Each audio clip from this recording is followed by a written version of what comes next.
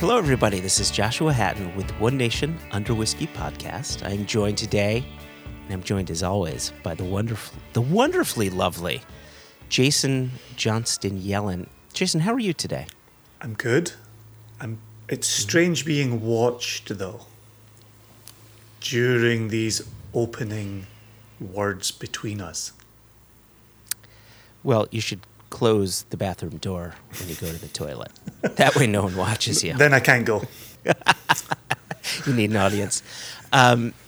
Speaking of audience, I wouldn't say this is an audience, but we're really excited to bring back the lovely, our very dear Jess Lomas to the podcast. Jess Grace Weir Lomas. How are you? I'm good, although I'm worried now that you nearly added my social security numbers at the end of that. Then people would really know where to find me. Is it 8675-309? With a 6 on the end. Yeah. I like you adding the detail just to seal the deal. Yeah, just to share someone else's social security numbers in this podcast. Do whatever it is you do with these numbers. I don't know what mischief you can really cause with them. But yeah, sure. Hello. Hello. How's Glasgow today? Do you have social security? No, we don't have like a... It's not quite like yours. We have like a number that's assigned to you at birth, and you get it in the post like a little... It's called a national insurance number. And it's... yeah. I'm old enough that my number is 1. Oh, that's nice. It's got like a weird combination of letters and numbers, and I can never remember. You should just have it kind of, I don't know, put in your passport. No, that's a bad idea. Scrap this. I'm not in charge of these political things. I'm good at whiskey. That's a safer place for me. Whiskey and boxes. Real fast. Safer question, Jess. How is Glasgow today? Much safer. And what's the answer? It is quite... well, I'm just not going to tell you. We'll let the listeners imagine secret. what my response is. It's a shame that the listeners can't see quite how pale the light in this room is making me look. I'm really pale, but this is someone else. I match some of the liquids we have in front of us. I do like that on this Zoom, I actually look like I've got some colour in my face next to what your lighting is doing to you, Jess. That is true. I've also got a sunburn because yesterday was hot on the surface of the sun in Virginia. So, and then there's the white beard. Carry on, Joshua. What are we doing? Continue talking about this audience that we have. Well, then there's the fourth person, and this is someone that we've been wanting to introduce to Single Cask Nation and to our One Nation Under Whiskey listeners for a little while now, and I feel as if now is officially the time to let the cat out of the bag on bringing on the one and only Nacho Libre, Elijah Ammon, to the podcast, and B, and perhaps more importantly, B, to the Single Cask Nation team as the sales manager to the Americas. Elijah, welcome aboard and welcome to the podcast. Thank you. I'm very happy to be here. Happy to be a part of the JJJ family. I know I've messed up the flow. I do have a J in my name, but it's just not going to sound as pretty. But well, you do. I believe there's 2 changes that's going to have to be made to your name, and okay. Joshua already led one of them. We're no longer able to introduce you as a Mon, and so that has gone the way of the dodo, somewhat unfortunately. I was making a business contact with you the other day, Elijah, and I had to pause for a beat because I was about to say Elijah Mon in a professional setting. And then I had to think, oh shit, how is it he pronounces his name for real? And so I've been practicing Ammon like salmon. So yes, that is kudos to Joshua for pulling that off in the introduction there. But the second change, and this is clearly the most important change, is that you can no longer use the ELI at the front of your name. That has now also gone the way of the dodo, and you are now just Ja. You know, we can work out the pronunciation. Ja Rule with Team SCN. I like it. So welcome. I Welcome, think that Ja Rule. works. Good. Joshua, Jason, So- just Ja. Yeah. Yeah, Ja. Ja. Like Jar Ooh, Jar what if he Binks. was? Oh my gosh! I can't believe you brought up Jar Jar Binks in front of Elijah. In front of Elijah. Okay, could I just really quickly just jump on that? Yeah. Yeah, please.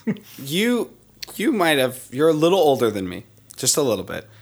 And you. Choose your words wisely. Okay, Choose your words wisely. I'm walking on eggshells here. Yeah.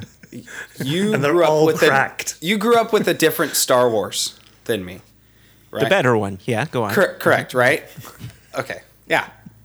But, all the other young people that listen to your guys' podcast might think, the Star Wars that we grew up with, Phantom Menace, Attack of the Clones, Revenge of the Sith, all those like nostalgic child moments that you had with the original series, I have those even with Jar Jar Binks. I know the older crowd tends to hate on some of those prequel references, but Jar Jar has a special place in my heart. Wow. I just didn't know you had it so hard growing up. Yeah. I wish we'd known this before we Jar hired him. Jar's- I know, right? Do we end it here? Do we? Yeah, this has been It's great. just kind Yeah. Yeah. I don't know if it's been great, but It's been. Let's agree. It has been. but listen. Here's the fact of the matter. We didn't invite Ja to be on the Single Cast Nation team because of his love of Star Wars, as misguided as it is.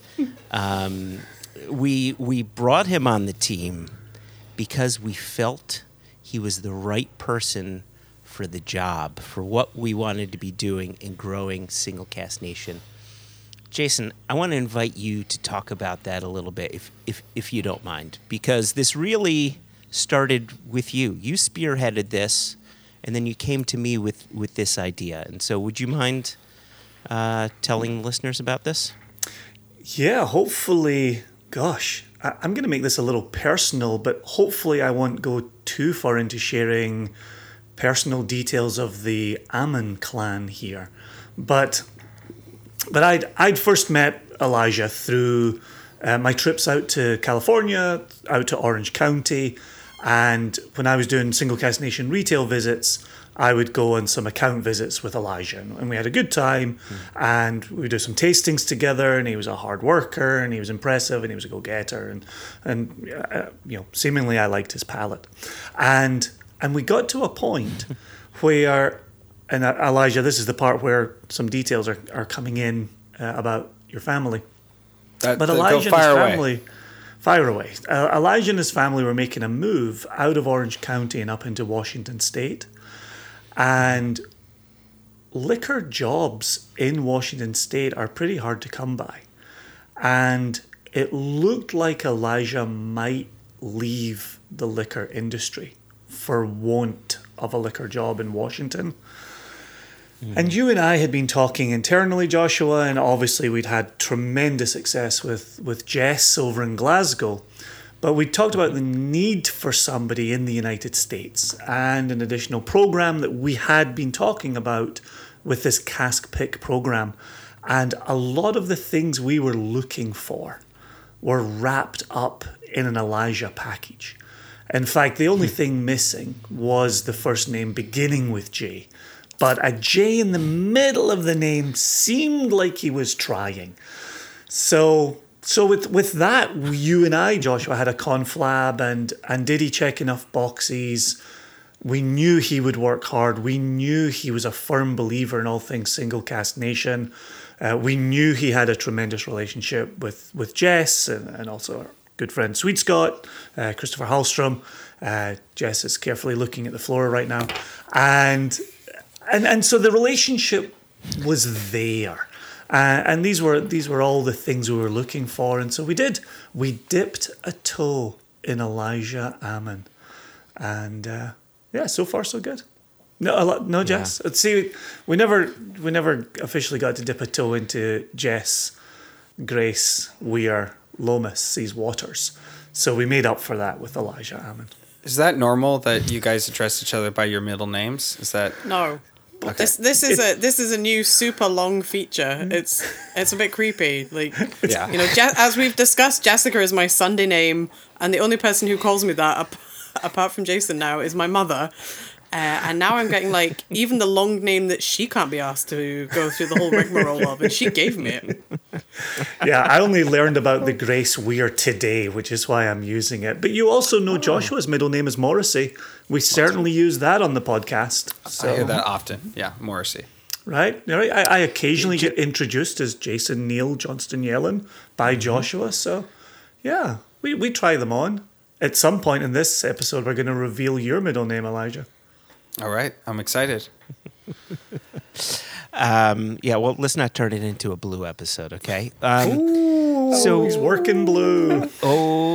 Working blue. So, from my perspective, you know, obviously, Jason, you'd known Elijah for a bit longer than me. You'd worked with him a bit longer, like you had said, going out to California. And I just knew him from the occasional email or Facebook thing. But I knew that, Elijah, you firmly believed in Single Cast Nation and what we were doing. You were excited about what you were doing. And here's another thing, and I don't know if I've ever mentioned this to you, but one of the things that got me excited about you was I was having a conversation with Chris Udy of Impex, and he was saying to me, "Man, I can't do this. I can't do this." You started off great. You started off great. Man. Yeah. He said, "I don't get these young kids these days." I was like, "What are you talking about?" He said, "I was having a jamming session with Elijah, and I'm pouring him this old sherry this and this old sherry that, and all he wanted was this younger stuff where all you taste is the spirit." I'm like, all right, he's got a palate. Not that Chris doesn't have a palate, but when I think about Single Cast Nation and how Jason and I make our selections, we're always looking for that spirit character, that thing that tells you this whiskey came from this distillery or this spirit came from this distillery. When I heard that, that's what you enjoyed, that got me excited, right? Because I think it's really important that people who are going to work together, especially if you are working, you know, to push forward a singular product, which is, you know, the sale of single casks, it's important that we all have similar palates, right? So we can all talk about it in similar ways. They don't have to be exactly the same, right? I think it's important that we taste things in a different way, but I think it's important, too, to know that we can appreciate one another's approach to the whiskey and that you would see the beauty in the spirit character and vice versa. And so that got me really excited. Yeah, I'm curious as well with Jess and Elijah. You've both sat in on a lot of tastings together during coronavirus. Are there things you've noticed about one another's palates as you've sat in on those tastings? I was gonna let Elijah go first. I was gonna be polite. No, And see if- ladies first. Let's setting up for the trash Ladies talking first. first. I think the tastings that I've been in with you haven't necessarily been like the ones that I've tuned in the middle of the night to the American ones haven't necessarily had you kind of leading. I've snuck in on some of the Dramas Club ones and the Milk and Honey one. That wasn't necessarily you getting the opportunity to voice your opinions on what we were drinking, or in my case, lying in bed looking at my laptop.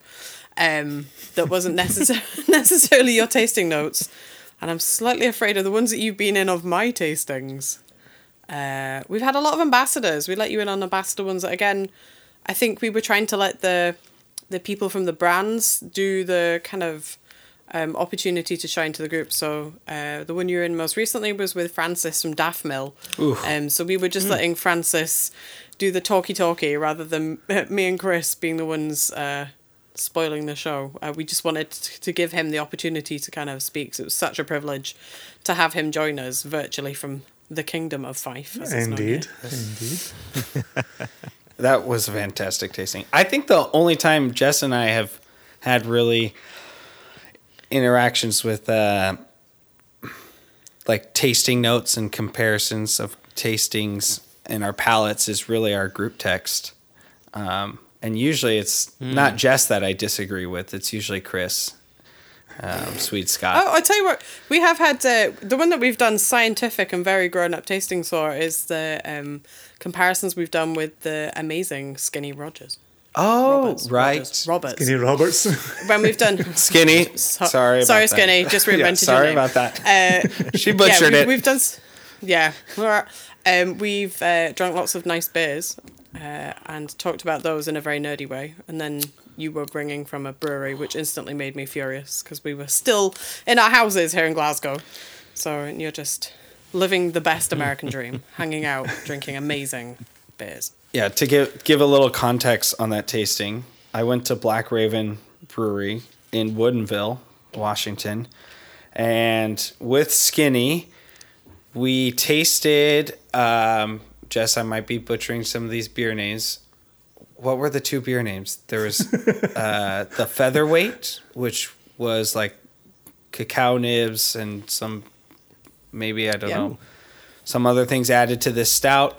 And then there was a cherry sour, right?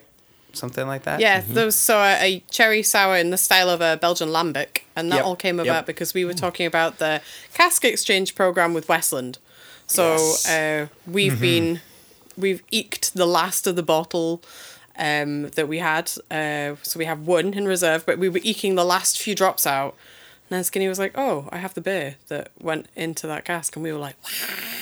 Yeah, So- that was I was mesmerized that whole tasting, like taking a sip of beer, then taking a sip of the whiskey, then tasting the other beer, then sipping the whiskey again, and the whiskey tasting different every single time I drank it. Oh, it was really so cool. good. That's Elijah awesome. made the magic happen there, I have to say. I was super impressed. So but it's nice. Now, eventually when we can travel, but until then we can do more internet Zoom drinking. That's the kind of thing that when you explain to the old folks of the room, we hang out on the internet doing the drinking, they look at you like, what? Like, oh yeah, I'm sat in front of a screen, but there's like loads of people actually on the screen doing drinking with me, and sometimes I can see those people and sometimes I can't see those people, and it's not because I've done all the drinking. And you get a look that's like, The Zoom has become the new graveyard. Yeah, just go down the graveyard, drink a few cans with my mates. That's still generally frowned upon. Internet drinking, you're trying to revolutionise. the best bit is I get paid for doing it. Hey. Leading the revolution, getting paid for looking at people while sitting on my couch doing drinking. In theory, there's a possibility, obviously, by the time the listeners are hearing this, maybe I've been, but there's a possibility that I'll have done an outdoor drinking session with other humans that I don't live with as of tomorrow. Which is like, Get that. mind blown. Wow. I mean, that does depend on Glasgow weather, so that's a massive caveat to that. I may be wearing But all the waterproof just things. just the fact that it's available to you should the weather be okay, right? That's happy days. Tomorrow may not be great weather, but maybe the day after that.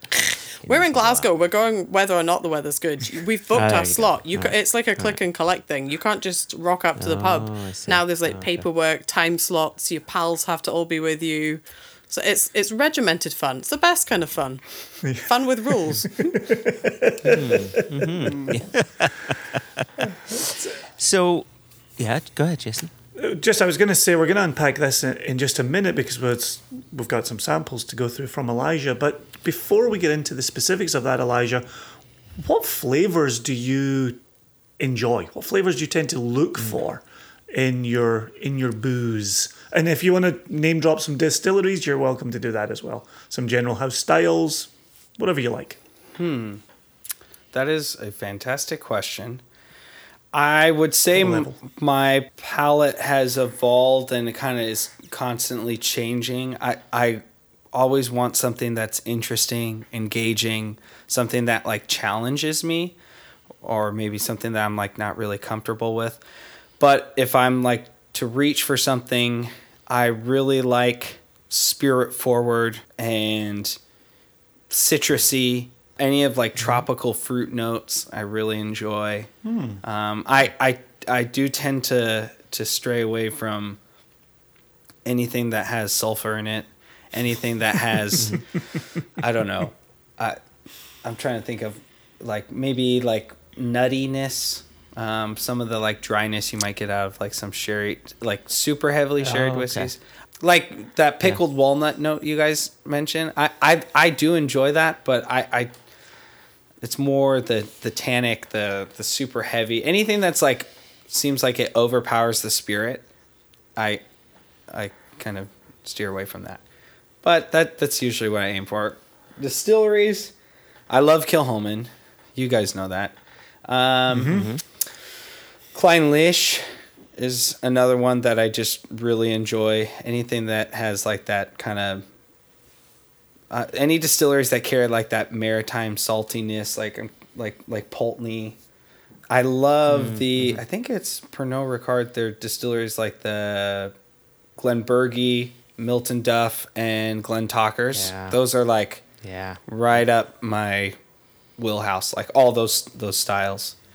Fruity, and fruity. Yeah, right? yeah. With all three of those distilleries. But like even if they're aged in ex-bourbon, like those distilleries, like I think my favorite single cask nation bottle was that Milton Duff 9-year.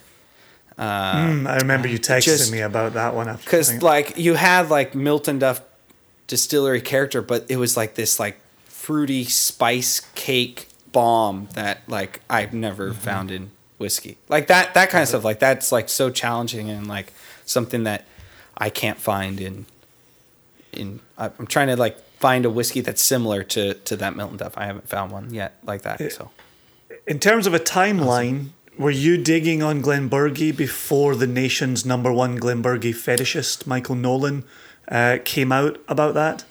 The timeline's important here.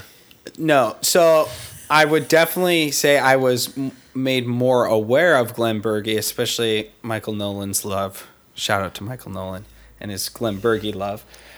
But I've had some Glenbergies before, and I enjoyed them. And that was kind of more so the benefit of just being in the industry and having Chris Udy's collection at my disposal from time to time. So nice. Yeah. One more follow-up from me, and then I'll give Joshua or Jess a chance to ask away. Follow-up, sulfur. What's your position on struck match potentially in a next-door room? I do not mind that because I think that is not overpowering and that is challenging and like adds an element. If all I taste is like rotten eggs or like someone like wrung a match out in the back of my throat, then like I can't get beyond that. And maybe I'm just like too sensitive to it. But I also like I'm pretty sensitive to certain like tastes and smells. Like every time Joshua mentions Port Charlotte and that the baby vomit note and having a kid recently, and I've got another kid on the way. Like every time I smell Port Charlotte now, I can't get it out of my head. I just can't. I like so. And but do you like is there something about it that you find comforting? Because for me, that is a comforting note. As odd as it sounds, it's a comforting note because it reminds me of those early days. Like now I have teenagers, right? But it reminds me of those early days, and it's not it's more like a sweet milk smell than it is anything for me. I know exactly what you're talking about. Yeah, I don't know if it's necessarily comforting, but there are some weird like distillery profiles that I find like comforting, like what's one I can think off the top of my head, like Bowmore and like the Bowmore plastic note you get sometimes. That's what I describe it as, like Bowmore plastic, like so weird, but like I just like every time I had last night I had what do they call it now, Dorsmore, the Dorsmore, yeah, and it had all that like, and I was like this is very weird, but at the same time I just love that. So Jess is shaking her head here. What's happening? Oh my gosh. I've never heard anybody reminisce or feel quite sort of nostalgic for vomit. Is this what having kids does to you? You're like, those days with the puke. Oh, it's delicious. Yeah. Oh, you long for it, Jess. You long for the vomit. Especially when you have teenagers, right? Remember, they were just quiet and they fit in my arm and they slept more than they were awake and they never talked back. Yeah, sure, they had some baby sick issues, but gosh, how I long for that time. We hosted a tasting this week, and we were doing Islay versus Campbelltown, but more strictly speaking, we very cleverly called it Two Distilleries, Many Faces, because it was all Bruichladdich and all Springbank variants. Oh, and we had a... Ooh, that's smart. Yeah, so like, see, a year into this, got it down. And we had a private cask Port Charlotte that was at 61 and a bit %, and that's, the whole group were up in arms. They were like, what have you brought us? But then when we did the little vote at the end, 5 sneaky people in my tasting all voted for the Port Charlotte. And I had a confessional text the next morning. By the way, I was one of the people who voted for the Port Charlotte. Which was very funny because the rest of the group were just like... There was some very interesting things. People said they would rather drink than this Port Charlotte. And it was all like full on that kind of, vomity nose. But if you could get past it, the palate was actually quite rewarding and quite sweet and dangerously drinkable at 61%. It really didn't need... It wasn't hot in a burning your tongue off kind of way, but it was that initial like extreme puke factor. And I have only associated it with that from many, many hundreds of years ago when Good Spirits first opened here in Glasgow and they did a tasting. There was one of the PC bottling series. I can't remember if it was like 5 or 6. And it was Matthew was like, just going to ruin Port Charlotte for all of you now. It smells like baby puke. And I was like, yes, that's exactly what it is. Given, I don't have my own child to smell its puke in the way Joshua reminisces about. And I've been ruining people's palates on Port Charlotte ever since. There are two notable exceptions to this. I find Port Charlotte quite hard. I'd rather have an Octomore. There are 2 notable exceptions to the Port Charlotte rule for me. One is the Ralphie bottling of Port Charlotte that we drank with you. Ralphie! Before you guys set off to the sherried one. Yeah, shout out to Ralphie. And the second one is the single cask nation Port Charlotte 14-year-old, which is almost perfection in a glass. I second I was saying that long before. Yeah, I was saying that long before I was paid to say nice words about single cask nation. In fact, when it went in the bar in the Bon Accord, proper shout out to the lovely Paul McDonough. When it went on in the bar, Chris and I put a really heavy dent on that bottle, and we were sat on Facebook being like, hey, single cask nation people in the US who can't get hold of this, look what we're drinking, because we're really horrible tow rags. But that was in the olden days when we could do that in pubs. Yeah. And that was it. We were just like, this is magical. And that whole note that can be described in technical terms, but the vomity note, it's not in that. And it's just sublime. So, I actually just poured that Port Charlotte the other day, and for me, and you mentioned a moment ago, Elijah, the pickled walnut note is so effusive in that bottling that returning to it, that's the aspect I really love about it. But I find kind of like what Elijah was saying about the idea of struck match being in the distance and him being okay with that. That's what I find with the single cask nation Port Charlotte. I still find a bit of baby sick. But it's on Haida's shoulder, and she's in the other room, right? And so it's there, and it's just adding dimension to this, incredibly complex, lovely whiskey that we were so lucky to get a hold of that cask. You're pouring it now, aren't you, Jason? You're not pouring I am, it. Don't yes. pour it yet. No, you are? I'm not pouring it. I'm sniffing from the bottle. Okay, because we have things we need to taste, and so if you guys don't mind, I want to take us to Funky Town. I want you to take me to Funky Town. Won't you take me to Funky Town? Won't you take me to? Oh, Funky Town. See, newbies. They've never thank even God heard for the song, editing. Joshua. Oh my gosh. I know the song. It's in Shrek. Everybody knows the song. All right. Elijah's face is like, So- what is Shrek? Is it in Shrek? So Yeah. it is in Shrek. Yeah. I just haven't seen it in a long time. So 2 things here. Yes. A, this episode is going live on Cinco de Mayo.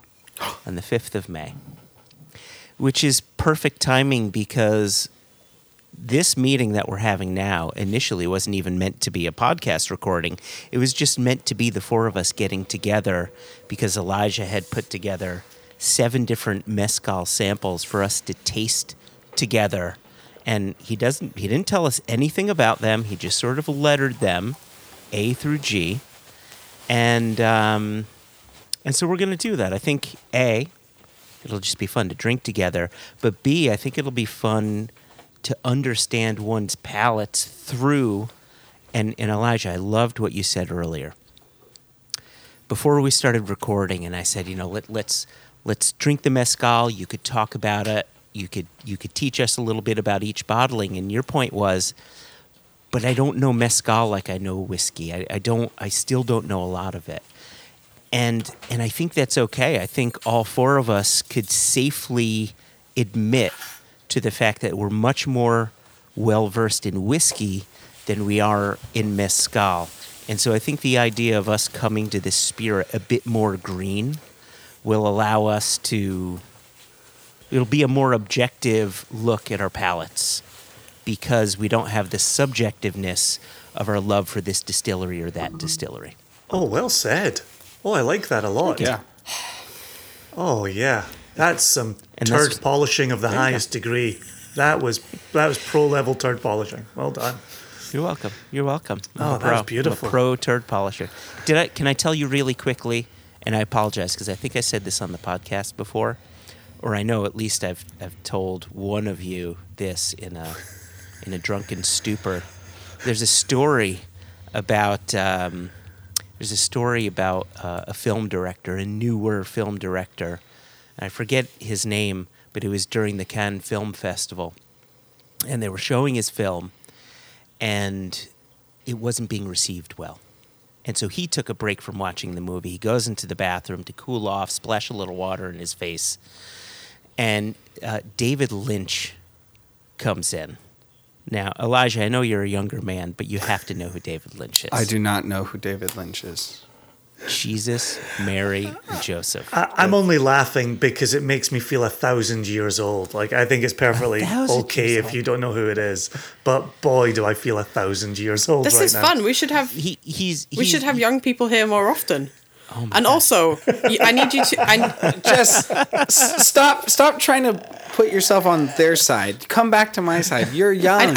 Remember? I also need Joshua to update that to a more topical line, which is doing the rounds in the UK because of a very popular TV show called Line of Duty, which if you can get iPlayer, you should watch. And the line is Jesus, Mary, Joseph, and the wee donkey. That's how outrageous it is. And the wee donkey. I like that. Okay, I will update. It's difficult for a Jew to even utter those words, but now that we've added in the other part, I think it might be easier.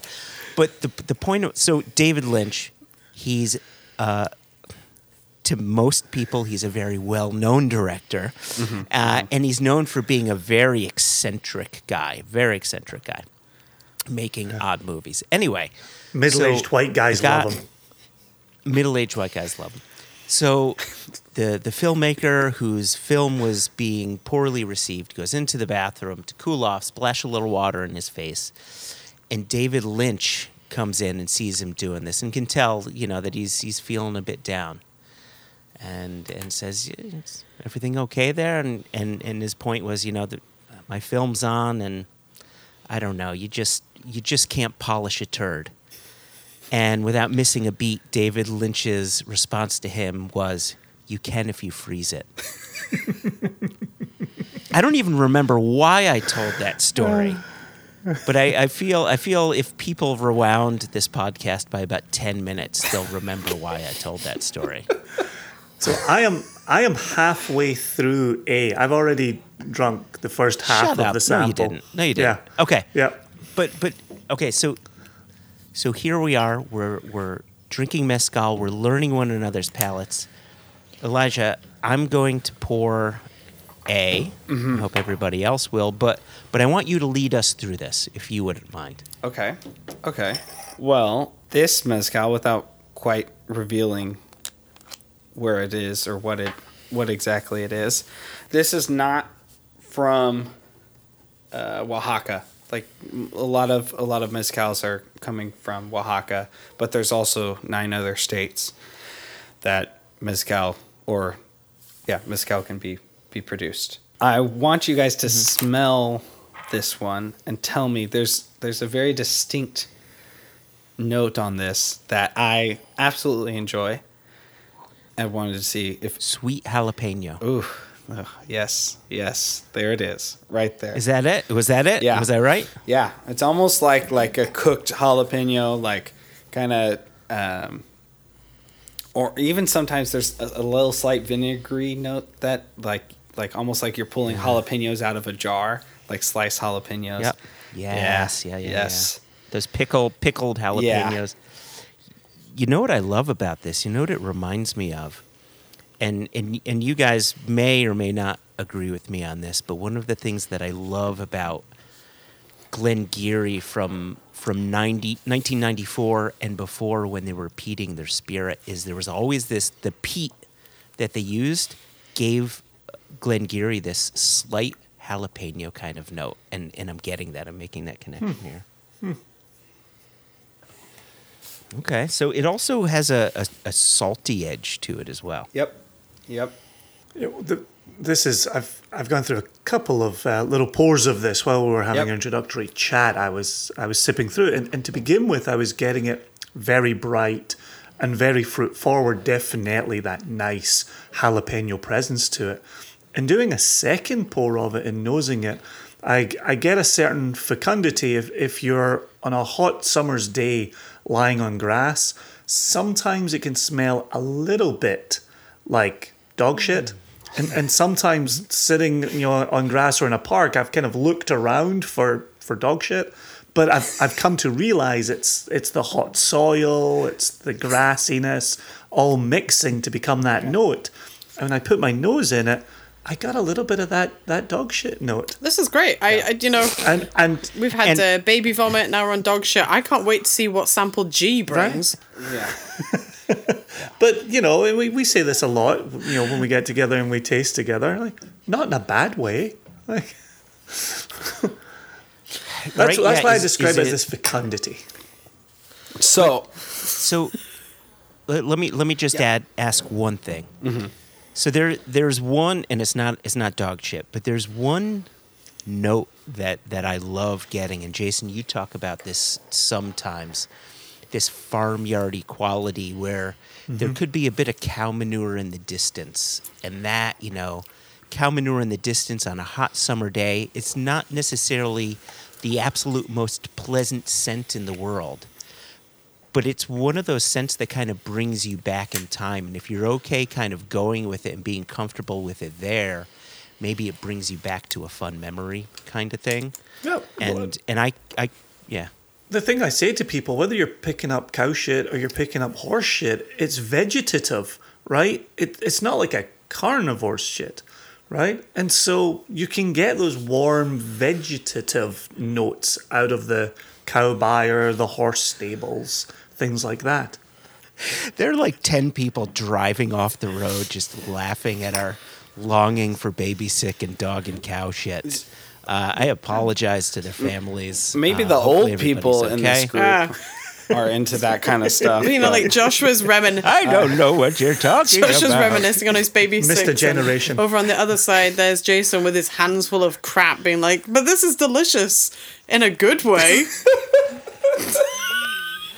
Yeah, you've seen my rural setting, right? The farmer was literally spreading shit at the bottom of my yard just 2 days ago, and I commented to my wife, "Oh, the farmer was out. He was spreading the solid shit because the other stuff is the liquid shit, and the liquid stuff is horrific. The solid stuff, you're kind of like, oh, that's kind of vegetative and quite pleasing to the nose." Is this what passes for entertainment in Virginia?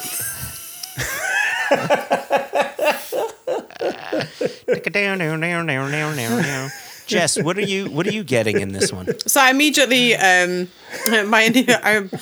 was not anything of a fecal matter. It's immediately the brine that you get in a jalapeno jar. Yeah. We get through a lot of jalapenos in this flat, so I feel like I spend a lot of time washing up jalapeno jars, and it is exactly that. That was the first thing that that came out. And then I also think there's a kind of note of like coffee grinds, which I think is maybe going down the touch of your slightly more unpleasant tasting notes. A bit like in The Office when we leave the grinds in the machine until it's like jammed full and then you have to empty the drawer. So it's a bit kind of fermenty. Yeah, it's got a touch of that in it too. That's serious business. The Do you- palate is so much different Yeah. than the nose. So Right? So I will say as an indicator, I most of these I kind of we're progressing through these by ABV a little bit.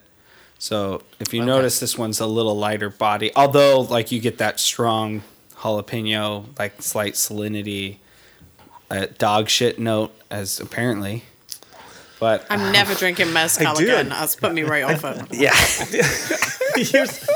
I can't repeat this enough. It's not unpleasant, right? It's not an unpleasant note. It's just a note that sits. I don't think amongst anyone's other ever notes. been like, oh man, I stepped in dog shit. Like this is awesome. This is somewhat pleasant. So a little peek behind the Single Cast Nation curtain. When Jason and I come up with our official tasting notes, one of us or both of us will come up with a note where we say, "My gosh, it's in there," and then we say, "There's no way on God's green earth we can ever print that or talk about it because people will think we're crazy people." So what's a better way of saying that? And so what's happening is you're just hearing the Jason's unfiltered, Exactly. this lovely dog shit going on, but Yeah. then it will turn into like damp earth. And now I'm going to be I- worrying, looking at our releases, trying to work out which one was the dog shit note that we've re-edited. People are going to be like, "Hey, Single Cast Nation, I heard something about those guys. They're not like poop or something." Like, Yeah, just think, Dunnage Warehouse, mushroomy, stop ruining the damp nice things. basement, like some of those terms. Joshua, it's only come up in the last few months, but there's been a number of times Josh has been talking about pond water, and it would be hard to put pond water on a label and someone say that sounds positive. But when Joshua was getting it, it's a positive thing. It's a note that sits in context with other notes. But sometimes people would isolate the pond water and go, "No, not touching that." So yes, I would not be running forth advocating dog shit in this particular agave spirit. If I was in front of the producer, I would be talking about warm soil and long grass and summer's days. But among friends, I'm just going to cut straight to dog shit. Well, let's hope these producers aren't listening to this award-winning podcast. Yes. So speaking of, who made this and what's the agave? And tell us a little bit about it. Okay, I wanna put you guys on the spot really quick. All right. Okay. Both of you have had a bottle of this type of agave, and I wanted to see if you can name the agave. Jesus, no chance. So And I'll give you guys a hint. You guys both named this agave in a podcast at one point. Sayama. Oh, you're Jason. You're right up there. Salmiana. Salmiana. Oh, okay. So okay. Yeah, so it's not the same bottle. I forget. Paloma, something like that you guys had, but this is from Mezcal de Rumbes. And this is from a different state than like I was saying before. It's from San Luis Potosi, which is like northeast of Oaxaca. But yeah, and a kind of interesting style of how they are cooking the agave. You know, traditionally you'll see like a earth pit, but these guys are kind of like a hybrid between like old school tequila makers and what you see with current like mezcal production. So it's like basically the oven is like slightly above ground, and it's a brick oven where they're throwing all these. They still cover it with earth, but it's made above ground in a brick oven. So, but yeah, that's it's coming in at 44.2% ABV. Okay. The maestro is J. Manuel Perez. perfect. I was going to ask you who the Mescalero was, so thank you for that. Yeah. Before we go further, there's one thing that I just want to clear up for our listeners because, I realize we're talking about a category that some of our listeners may not be familiar with.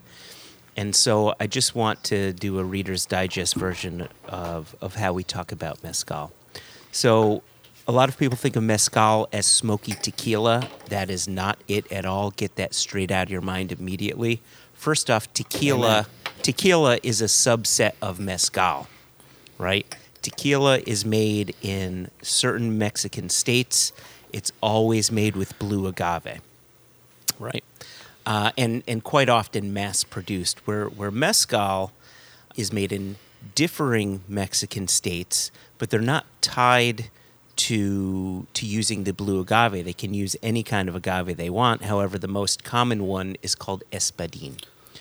And so if you're looking at mezcal bottles, and you may see words like espadín, tobalá, and then words that are a bit more difficult to pronounce, arroqueño, tobaziche, jabalí, things like this.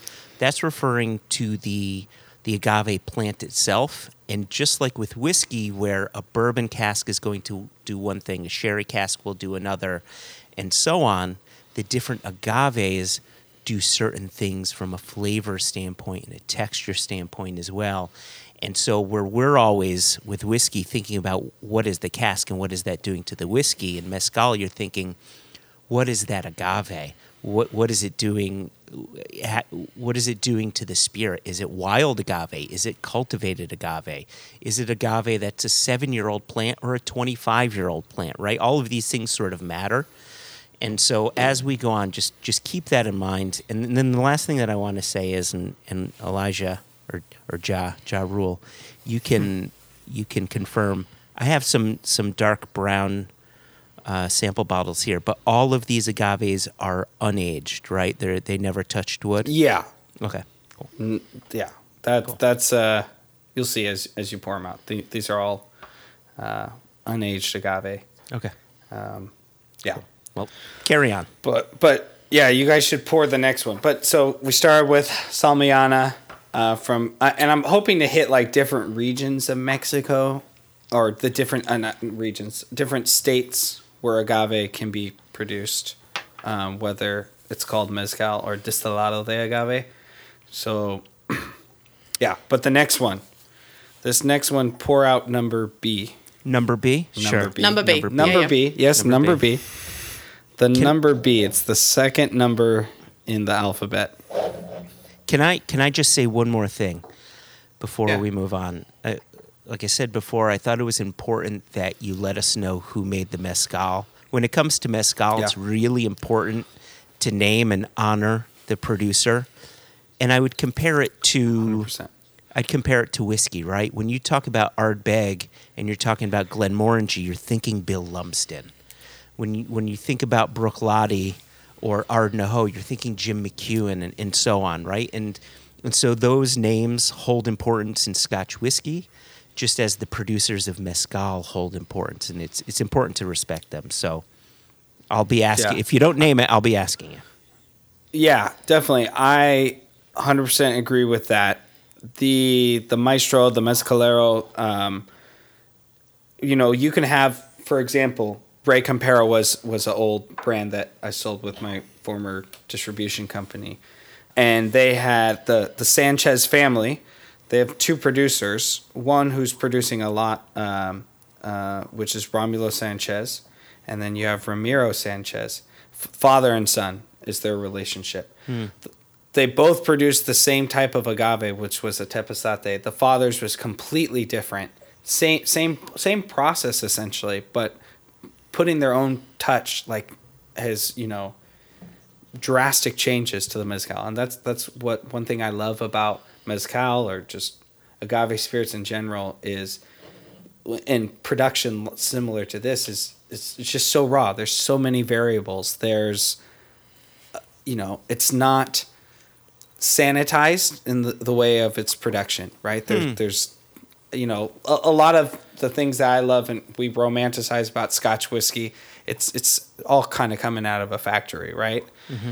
But most of these producers and all of these ones that we're going to taste today, none of this is like factory made mezcal. Like this is just stuff thrown together, and it's for villages, it's for families, and we're fortunate enough to have it in the U.S. and get to taste it. Yeah. So, yeah, I agree with you, honoring the mezcalero. Yeah, well said. Well said. I'm curious to know your notes, but off the bat, I got Play-Doh, Play-Doh and salted dried mango. Off the bat. Okay, so one thing about this Palenque, this distillery, they are known for a very specific note, and it's tutti frutti. You know, like tutti frutti jelly beans. Yeah. And you should be able to get this at least on the nose. Their espadín, this is not their espadín, but their espadín like carries that like so much. But yeah, tutti frutti. I really. So that's interesting. Love this.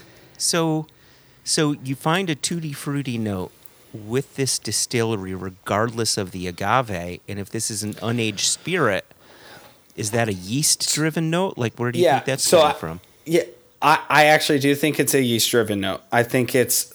I actually was fortunate to do a tasting with Drammers Club with this Palenque, this mezcal here, this brand. And they were talking about the region in Oaxaca, where they're at and kind of where they're positioned. And if you see the pictures, they look like they're in a jungle. Like it's basically like this. It's not like what I would think where mezcal production would be. Anyways, but just the foliage around the distillery and everything like that, I think just comes into effect where a lot of their mezcals carry that note. And they're all doing like open air wild yeast fermentation. Okay. Yeah, it was pretty amazing being able to go through a vertical of a lot of their mezcals, and that note, you know, sometimes being stronger than others, but in different expressions. But you know, this is. Are you getting the tutti frutti in this one? Yeah, on the nose, I did for sure get the tutti frutti, and it might have been described like.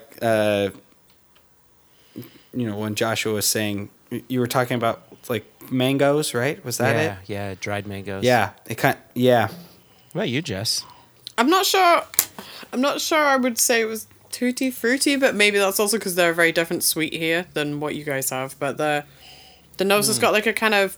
I'm with you on the kind of Play-Doh. There's something a bit kind of putty, a bit sort of solventy about the nose, I think. But that doesn't really travel through. Like this nose smells much more what I associate with mezcal smelling like, if that makes any sense at all.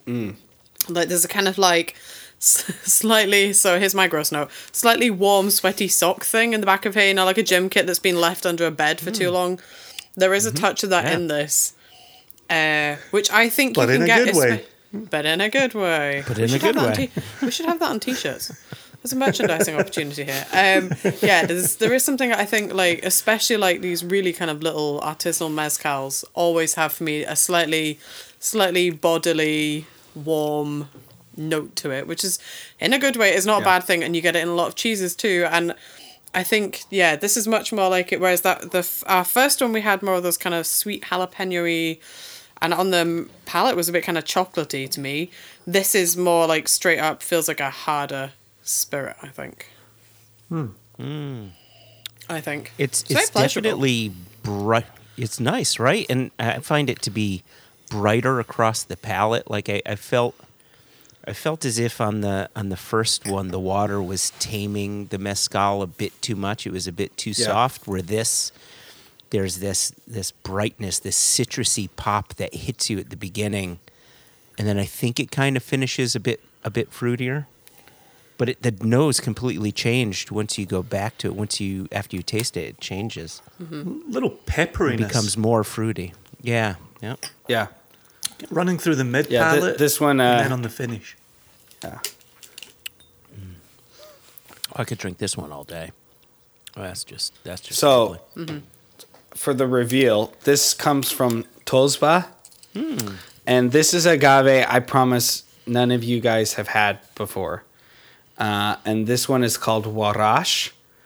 And so Warash is actually an agave that I don't even think is necessarily has its own Latin name or anything like that. Because normally you'll see like on agave bottles, they'll have like a Latin name and then whatever the region, it could change. Like I'm trying to think like of an example. Like certain regions will call like a Karwinski like Quiche. barril, like or barril, they have their own names for whatever this is. Anyways, the Warash is a wild agave that is they think it is a hybrid between a Karwinski and the Rotocanta agave.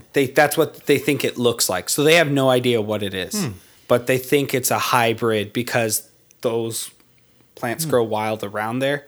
So, but where they're getting this around the distillery, this is really unique to Tosba.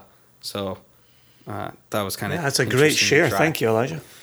Yeah. Now I have to look for this agave because I really like that. I like that peppery pop, Jason, that you talked about. Mm-hmm. Yeah, Warashi. Who do we have to thank for producing this? The producer for this Tosba, this Warash, Alessandro Gonzalez. Beautiful. There we Thank go. you. Cool. Thank you for sharing that. These have been good so far. Yeah. Yeah, I just went ahead and poured number C to use Elijah's nomenclature. Yep. And Number C. number C. Is that letter 3? That's the yes. That's crazy talk. I don't know where you're getting these ideas from. Third number in the alphabet, letter C. But so far, the first three are completely different from each other. I really like the way you've yeah. curated this selection. Yeah. That's my hope too, is with this tasting to show how cool this Helado de Agave Mezcal, whatever type of agave spirit you're trying, they can be so different. This is coming from a different region as well, a completely different agave than what we've been trying. Oh my gosh. Yeah. This no, I have to say, like, I could probably finish this bottle in a night. This is, I've had to be very disciplined with this because it is so engaging. The nose is like so Oh my unique. gosh. Yeah.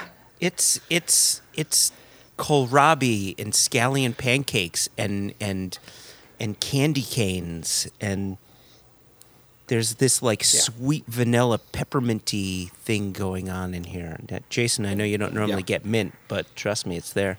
No, it's interesting. All of those things you were saying, and I was getting vinegar-based hot sauce, but really diluted version of it. Yeah. No, there's what Joshua and Jason, both what you said, 100%, all those things in that. You can just keep going with this. Oh my gosh, it's like it's mulled. There's mulled wine in here. There's mulling spices in here. There's even like a potpourri floral thing going on. This is a really, really wild. Yeah, So let you me agree? pause you. Nope. Let me pause you right on that. You note. don't agree? Okay. I've been returning to my first cup, and that, as we called it back in the day, dog shit note, it's becoming rosebuds in a hot greenhouse. And so when you just delivered the potpourri note on this one, I wanted to get in my return to number A and let it be known that there is something floral there, but it's that intense florality. Like if you were to take a potpourri and you've got that dried version of a flavor profile or a bouquet, it really intensifies. That's what I've got going on in the first one now. And that's just the empty glass, the empty cup that I was returning to. Oh, this is so good. Palate, nose, everything going on. This is like challenging. This is what I want, like in any spirit I have. Oh my God. I've never had a mezcal like this, ever. It's like spiced Christmas cakes and like candied lime peels and all sorts of things like that. Big red chewing gum on the palate. That cinnamon, that sweet cinnamon note. Oh, Jess, you're sitting there contemplative. What are you experiencing with this? I was just enjoying Joshua waxing lyrical and thinking. Like, when will he shut up? That's No, not at all. Never. I was more thinking about. It sort of smells like a. It smells like a shop we have here in Glasgow. There's Okay. Actually, there's two things that it makes me think of, and I think it's because of that kind of minty, all the spices, like the sweet spices and the kind of fruity things. One is it smells like a shop here that's called Roots and Fruits. Especially when you go and stand in the corner that's by, they have like all the soaps and the tea bags in one corner. It smells like that. And then there's a little kind of very hippie tea shack, which I'm confident all three of us would thoroughly approve of, called Chayovna, which is like a house of different teas, and it's like proper hippie. You sit on cushions on the floor, and the teas on mad menus.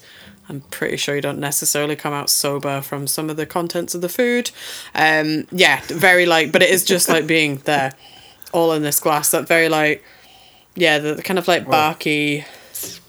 It also smells a bit like my very beloved Ranjit's Kitchen. Big shout out to them in Glasgow. They make a really amazing like tamarind chutney dip thing that I just basically want to smear all over my face every time we go, and that is bang in the middle of here.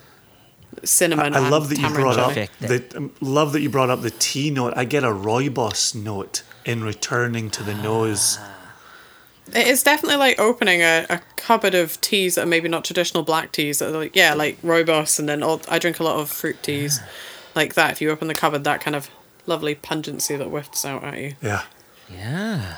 really This is- interesting. This This is fun. This- I really this is- like this.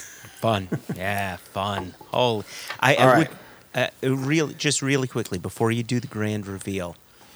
If you had told me that this wasn't agave, or potentially it was an ensemble of agave with sotol or something like that, I would firmly believe you, because this, I feel as if I'm being taken outside of the mezcal category from a flavor standpoint in a way that I haven't been taken outside.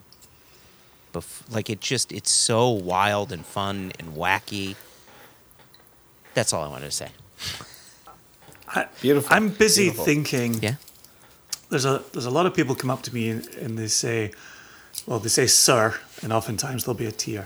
But a lot of people in Scotch tastings will say, I don't reach for peated whiskey, but I'll often build up to it, or I'll finish my night with it. And Jess is right now making the same face that I make when they say that, because I'll say to them, I'll start a summer's day with a peated Scotch and not think twice about it. And I'll follow it with a stout, a big heavy stout. I'm sitting here thinking to myself, I could see myself finishing a night of mezcal with a pour of this. And you said this a moment ago, Elijah, where you could pop the cork on this and drink it of an evening. I couldn't.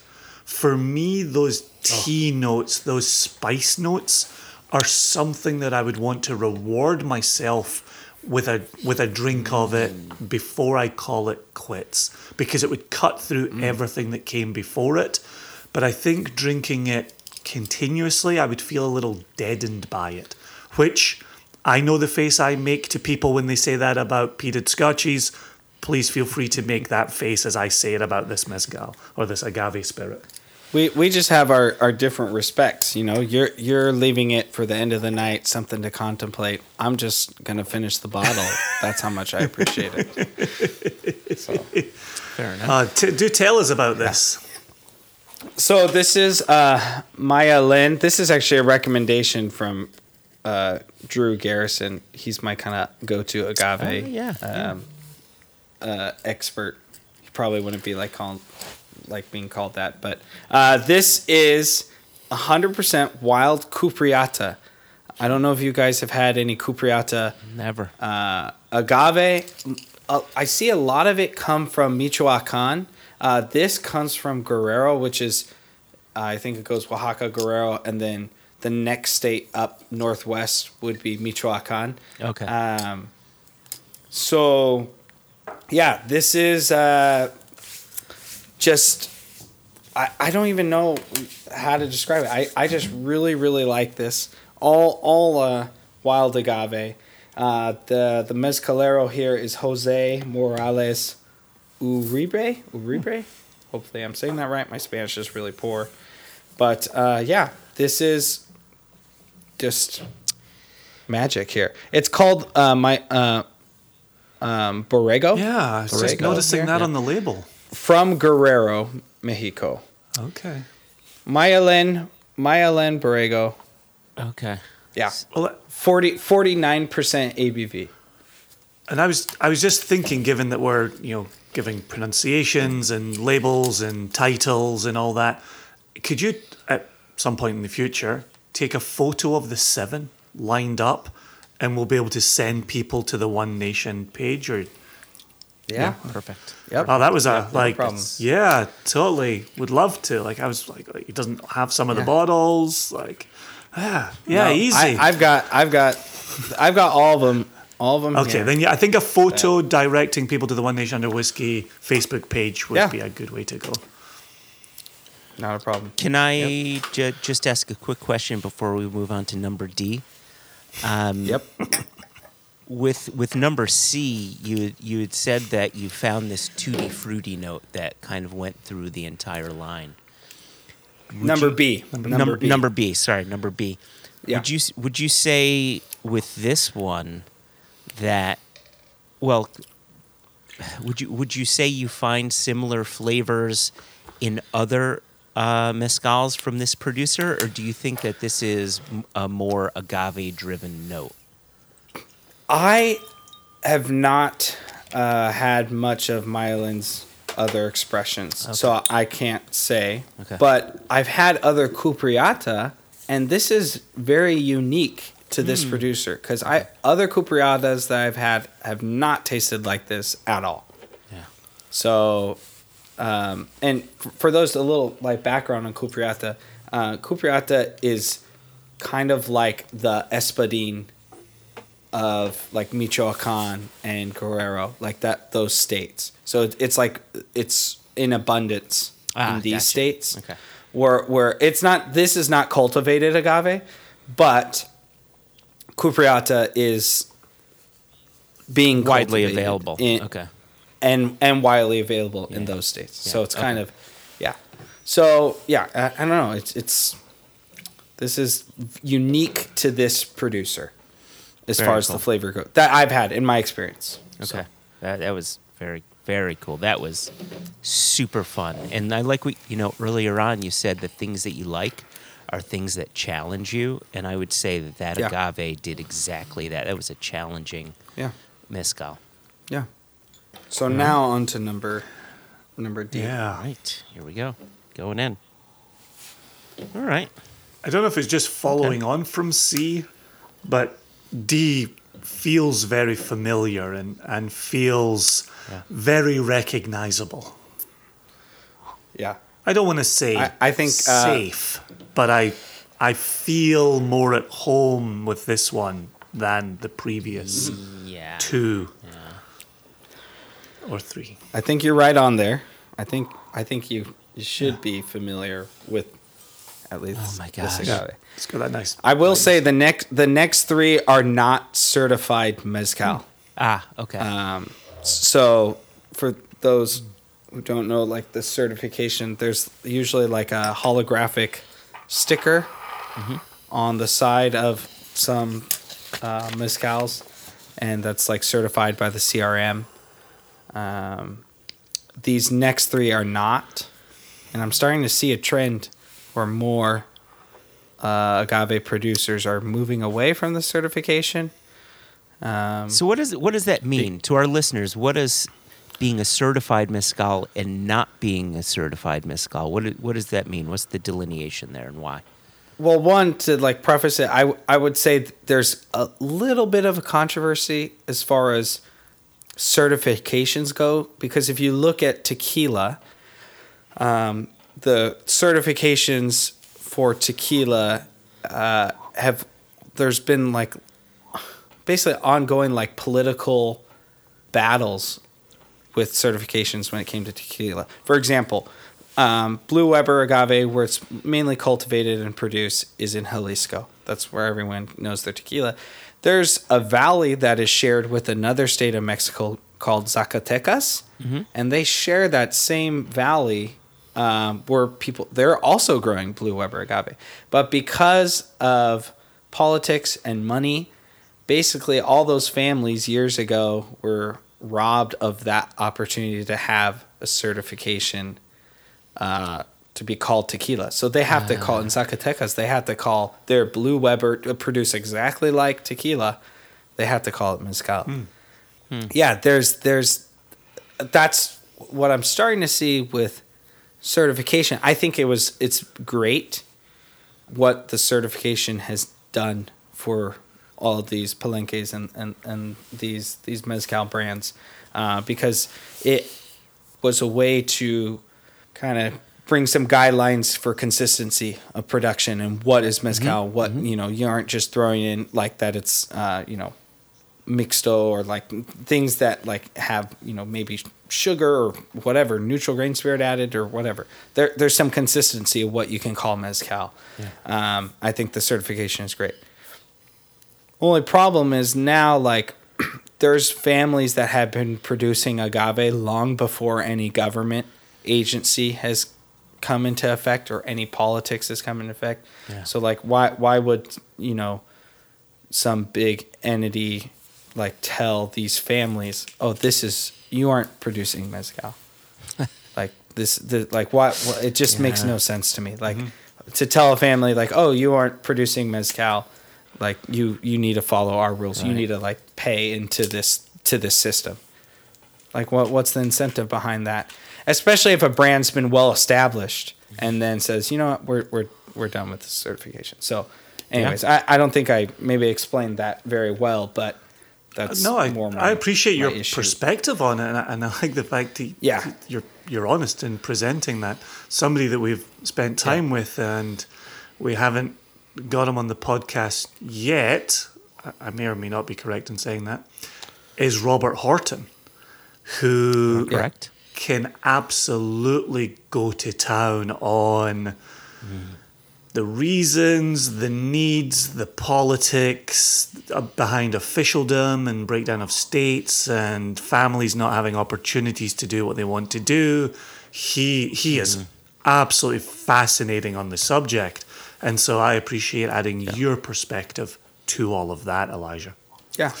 The thing I wanted to draw attention to on this sample is the nose, as we were saying, is familiar. It's got some of those kind of cactus notes. I've also got some dry baseball cards, maybe even the chewing gum that comes with, a little bit of the cardboard insert there. But on the palate, it was really the texture that captivated me. And obviously Single Cask Nation, obviously 100%. The selections, obviously the way we talk about mouthfeel and texture. And as much as I talked about feeling at home with the nose of this, I then continued to feel very comfortable with the palate. The texture of that palate was right up my alley. Yep. The nose, I'll agree with what you said there. Like, I felt as if I was brought back into the world of mezcal, like the scents and flavors associated with this one didn't feel like we went outside of the box like we did with Number C.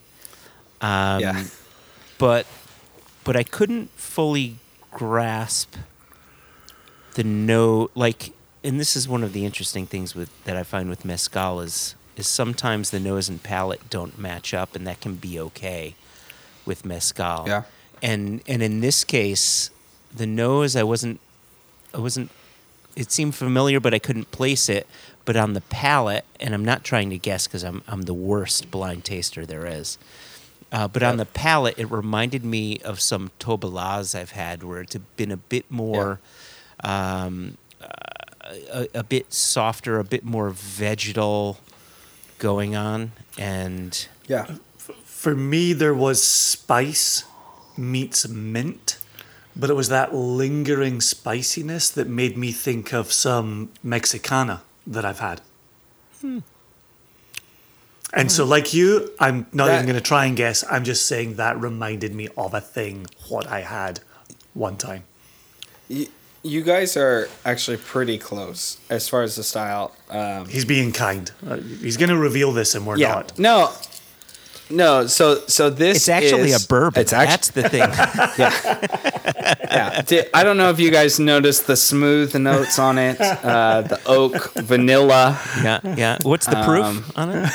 The proof is I'm hoping barrel proof. anyway. This is Resprial from a famous maestra, Berta Vasquez. Oh, wonderful. Lovely.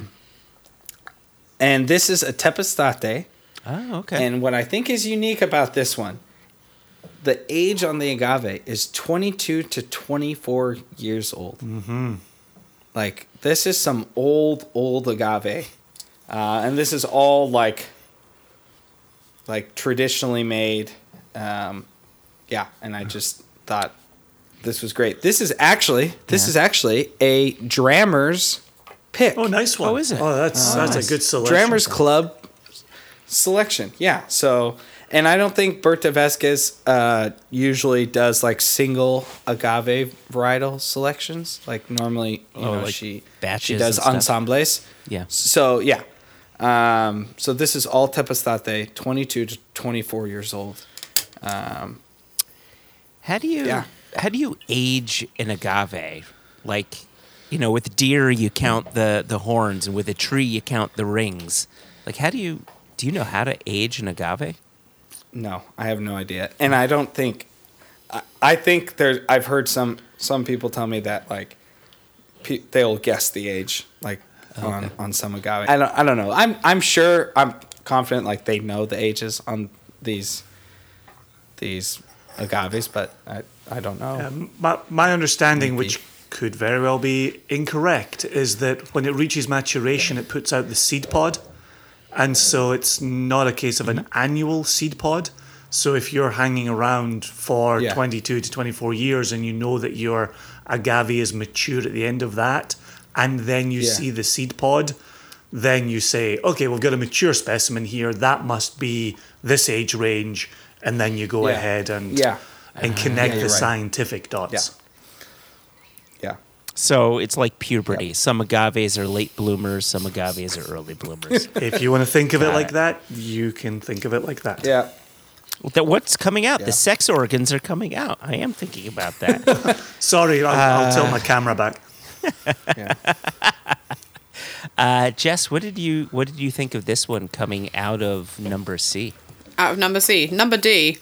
I think this is a bit more. Number D. This is a bit more drier. I find it a bit harder work. I'm not sure I'm as much of a fan. This is probably my least favorite. I don't dislike it, but there's something in it. I think this is harder. Maybe this is what I just talked about. This is more challenging. I think it's a little bit harder for me to get on with number D. I like you pointing out That's- the dryness of it. Yeah. Yeah, like it's got a really like. It smells like dry tiles in a cellar. It's got that kind of like really. I can't explain it, but there is something very clayey about it. I'm gonna come back to it at the end and see if it softens up a bit for me, because I'm kind of pouring as we go. And I know these are young spirits, so it doesn't necessarily apply in the same way as when you pour a whiskey and you let it breathe a little bit. But yeah, obviously, I've made a rookie error of not starting with a drink. So I'm coming into this like totally stone cold. First drink of the day is 7 mezcals.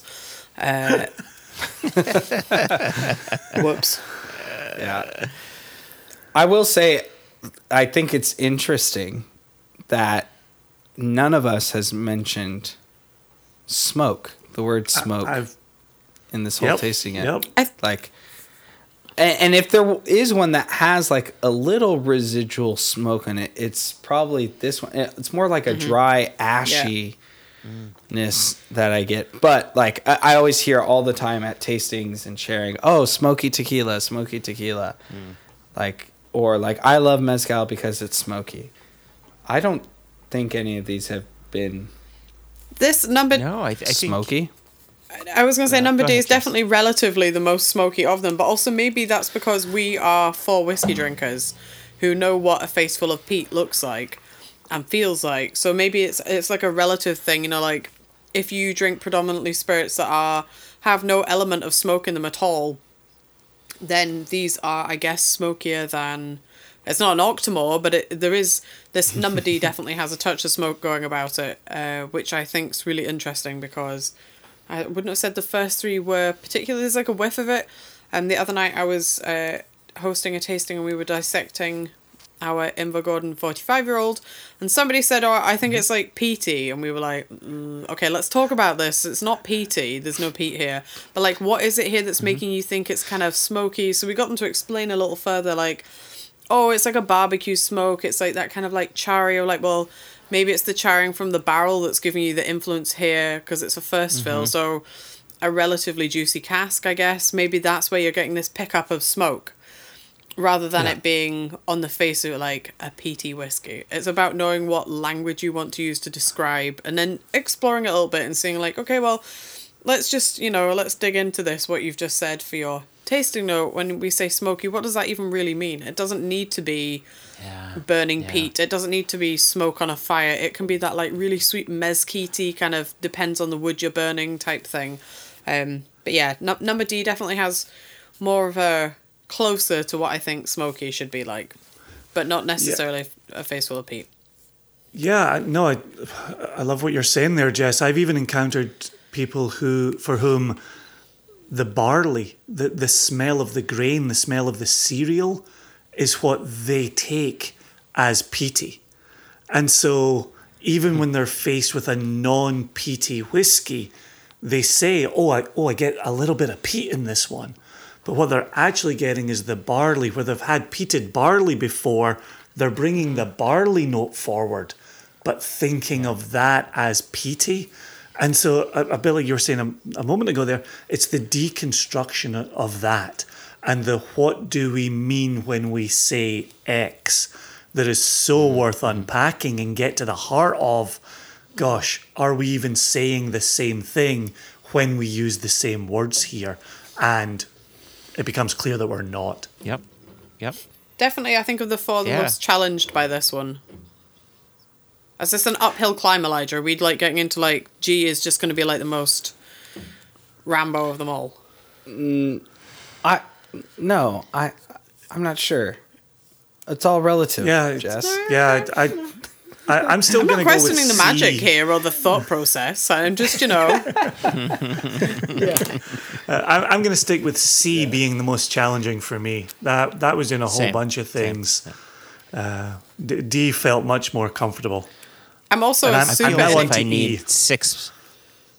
Go ahead. Jess. six. I was going to say I am the most inexperienced mezcal drinker here by a long shot. It's not a thing we really have here in the UK. You have to be in incredibly specialised places to even be served tequila that hasn't come in a plastic bottle with a little red plastic sombrero hat in it like I had in my student days. So like this is super diverse, and I'm going to go away and look up all of these at the end and realise that I can't get a single one here. I'm fully prepared for that's coming.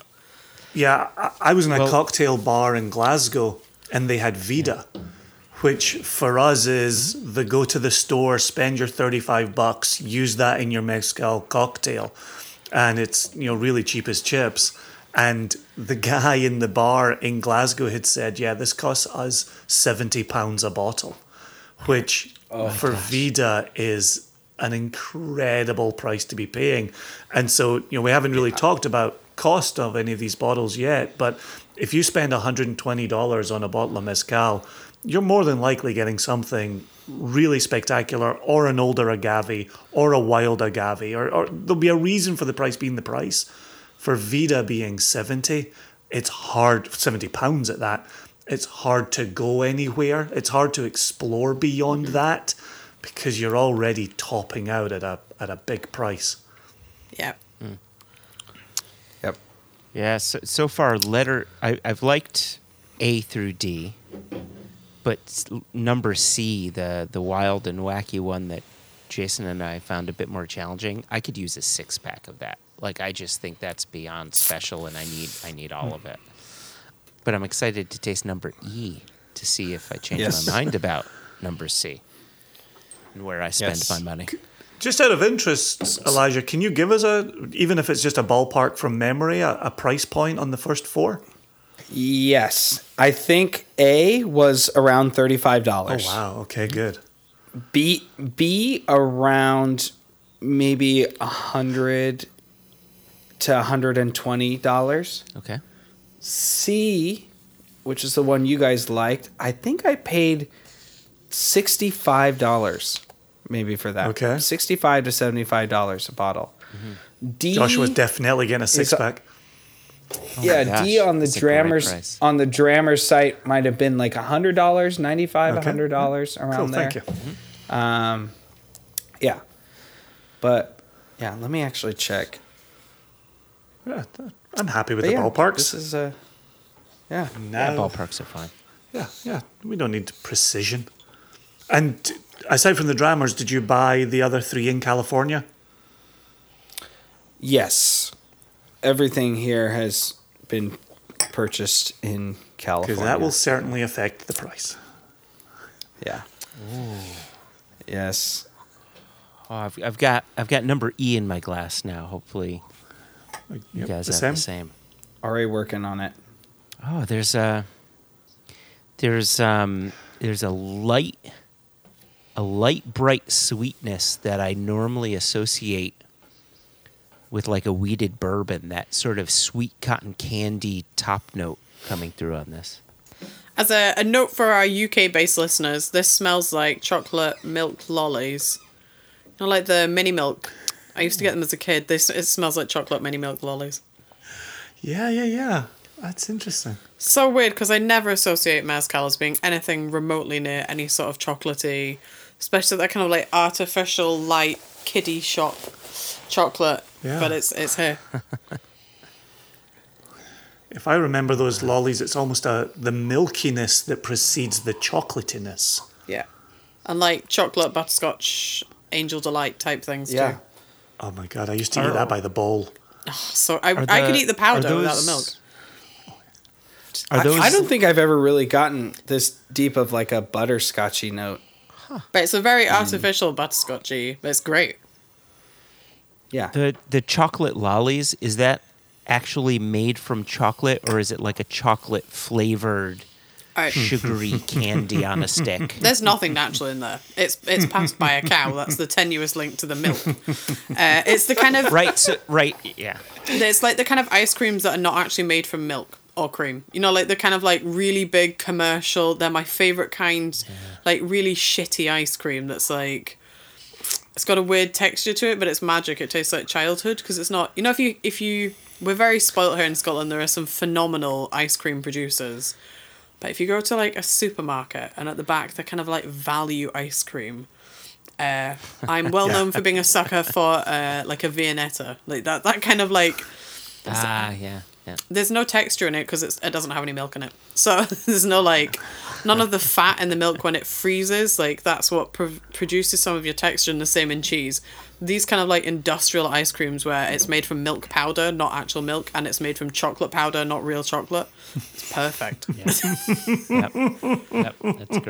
That's great. I love it. I have to say, in a world of five, where something must be one and something must be five, this is position 5 for me. This is a little Interesting. It's a little flat. It's a little empty. It's a little lacking, and certainly the company. You three have really brought me down today. And no, it's the first four, right? The first four for me have been lights out. And Yeah. if E's just a little bit lesser, it really shows. But Yeah. only because the first four have been tremendous. Yeah. I'm curious to know more about this. I'm curious to hear what the three of you think.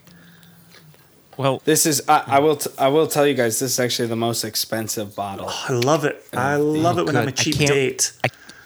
yeah, I can't wait to shit all over this. So no, I'm not going to shit all over it. But while I disagree with Jason, so I don't find this flat at all. I find this pretty vibrant, especially across the palate. But Yeah. from the standpoint of complexity, I would say this is perhaps the least complex mezcal. And one of the things that I love about mezcal is that it's often just as complex as Scotch whiskey could be. Right? That's the amazing, beautiful thing that an unaged spirit can do that. And when it doesn't do it, it brings me down a little bit. So while I like the one thing that it's doing, I'm saddened that it's just doing the one thing. And for me, that's just sort of this bright, sort of sweet, peppery note that kind of goes mid-palate, and then it just kind of slowly dies a death. It's interesting you say that because I almost get this cooked red pepper note or a steamed red pepper note to the back of the finish, to the end of the finish. And so for me, it just kind of goes along, and then shouts out this red pepper note, and then is done. Is anyone getting the minerality, like the intense minerality, like maybe even as the palate dries out? I don't know. Maybe it's just me, or just this pour, but I almost get it like I'm drinking water that's like running off stones, like that. Like I don't know. Maybe I'm crazy. Yeah, no, I see what you're saying there. Yeah, that kind of wet stone, flinty kind of thing going Yeah, on. just like right, like how almost mid to end palate. That is like it almost like dries out very intensely into that like red pepper note that Jason was talking about. I would have said. I think this is fun, but I think it's fun. I don't know, but like I say, I'm not experienced enough. Like this, to me, doesn't seems removed from what in my head I imagine mezcal to be like. I don't know how true to my my semi-imaginary, made-up kind of regs of what mezcal should fit in. But I think this is really fun. But maybe, like I say, maybe that's because it doesn't have the mega complexity. I would have said number D was more minerally in style than this. This is like all kind of fun, Yeah. light, like kind of marshmallow version of mezcal to me. Like not like a kiddie version, because it's not. There is a lot going on here, but it's not big and rough and like those kind of cactusy, dry, earthy things that is what I associate with mezcal. yeah. This isn't this, but like the super fun was C, I think, because it is just a totally crazy thing to drink. Yeah, you're doing a good job of mixing this up. Yeah. So this is Mizonte. Mizonte. You might have seen this label before, but this is not mezcal technically. It is mezcal, but it's not. Destilado de Agave. This is actually the highest ABV so far. It's 49.5% ABV. The producer is Anciano Mendoza, and the agave is called Cenizo. Cenizo. Yep. And this is the label. It just says Tepe, Yeah. but that just is in reference to the region where it's like the community where it's produced at. Gotcha. Nothing to do with the agave. But yeah, this is fun. Spell little the bottle agave here. for us. Cenizo. While Jason grabs his book. Ezo. Well, Reach for the Jason Tom grabs Bullock. his Tom Bullock book. Actually, there's a little picture. Well, the podcast viewers won't be able to see that, but that's how the agave looks right there. It almost looks like a Tobola. It has that big, wide kind of leaf. Yeah. So that'll be interesting, Jason. See if that's the colloquial name for Tobola. It's not? All right. It's our good friend Araqueño. Yep. Araqueño, also known as Blanco, Cenizo, Coyote, and Sierra Negra. I would not have pegged this as Age as to an maturity, Araqueño. 20 to 30 years. I'm with you, Joshua. I would have not pegged that as Araqueño either. As a what? Araqueño. Well, this is the one I don't thing know that why I will these two say. didn't join in with us. Come on, you two. Of the 5 mezcals we've had so far, that label is my favorite label. I think that had the coolest label. Podcast listeners are loving this Yeah. comment. Yeah, it's really helpful feedback. Yeah, if you guys can see that, it looks Just stare at your iPhone really hard. Yeah. If you focus, put your fingers on your temples. We're just gonna beam that image into your minds now. Go. Just there. It's a man with a hat. Yep, man with that. And then you have to chant, Aroke. No. So are we ready to do the penultimate Oh, wait. mezcal here? Let's grab a glass. Need a glass. Yes, for number F. Okay. Oh I'm my ready. gosh. Oh, I am ready for Already, number just F. licking the Yes. little drop that spilled. Yes, this is what I wanted. Now we're cooking. Winner, Okay, winner. so this one I will tell you Yes. here is probably from one of my favorite producers of all time, and this is unique to the first five letters that we tried. First five numbers were all distilled in copper pot Yeah. stills or some sort of variation of a copper pot still. This is the first one that is in clay pot stills. Or you might see on some labels, mezcal labels, they'll say en barro, Barro. Yep. So this is Filipino style clay pot stills, double distilled. If you Yeah. took a mini wheat or like weeded cereal and dipped that weeded thing in chocolate, in like a good quality milk chocolate, that's the nose on this. That is lovely. Yeah. You've gone for good quality chocolate, and I immediately was like, this smells like cheese rinds and Reese's peanut butter cups. Oh, I like the Reese's peanut butter cups. I can see that. That is honestly that's spot on. so I good. love your inclusion of cheese rinds. Well, I'm gonna have to go to a shop after this, after consuming 7 mezcals, and get me some Reese's peanut butter cups. Do you prefer the cups or the holidays when it's the tree for Christmas or the egg for Easter? You think we get those here, and I'm not going to your fancy American candy stores in town and spending 8 times the price on the same thing I want. I used to, when I worked in a retail shop, we used to get the really big. So I like a packet of 3. I like the ambition that you're just going to eat one, put it down. That's not happening. And then for the real heart attack is the big. You get quite a lot of the Reese's over here now, but at the one time it was really hard to get any of them. In the shop I worked in, we would get in like the one that's just the Big Daddy Yeah, the one peanut butter big cup, which peanut is butter like cup, yeah. your week's allocation of sugar and fat in one go. But even unloading them out of the box, that smell creeping out of the packets is so alien to me. Like, I didn't grow up with like American style chocolate, and it wasn't until I became like a teenager that I would have friends who would come back from holiday with it, or like these stores started popping up, and it's so far removed from what I know of chocolate, and so it's still this like slightly exotic thing. So to be able to pick it out and like that's like bang in your face straight It's away, so like spot Americans chocolate. Like it's But you know how they weird. come with the cardboard sleeve? Yes. That the Yes, it's even chocolate the then cardboard sits sleeve. in inside sits the wrap. to it. And And the, Even the Grease comes through the cardboard little sleeve cups. becomes a note. yes, because the cardboard sleeve, collects some of the oils, some of the fattiness. From Absolutely, that, right? And it just all comes absolutely. together. Yeah. Fuck, I'm in heaven. It's definitely. Gosh. Great. It also is a bit like, when you stand. So this is nice. It like kind of throw back into my. I'm back in my comfort zone. whiskey, help. This smells like when you go on a whiskey tour and they open. If you're lucky enough to be in a distillery where they will open the spirit safe. That smell that comes out, that contact of like the spirit going through the copper. That there is a kind of coppery, not like a Metallic cabbagey, kind of thing? sulfury thing, but it's metallic-y. Yeah. That's here too.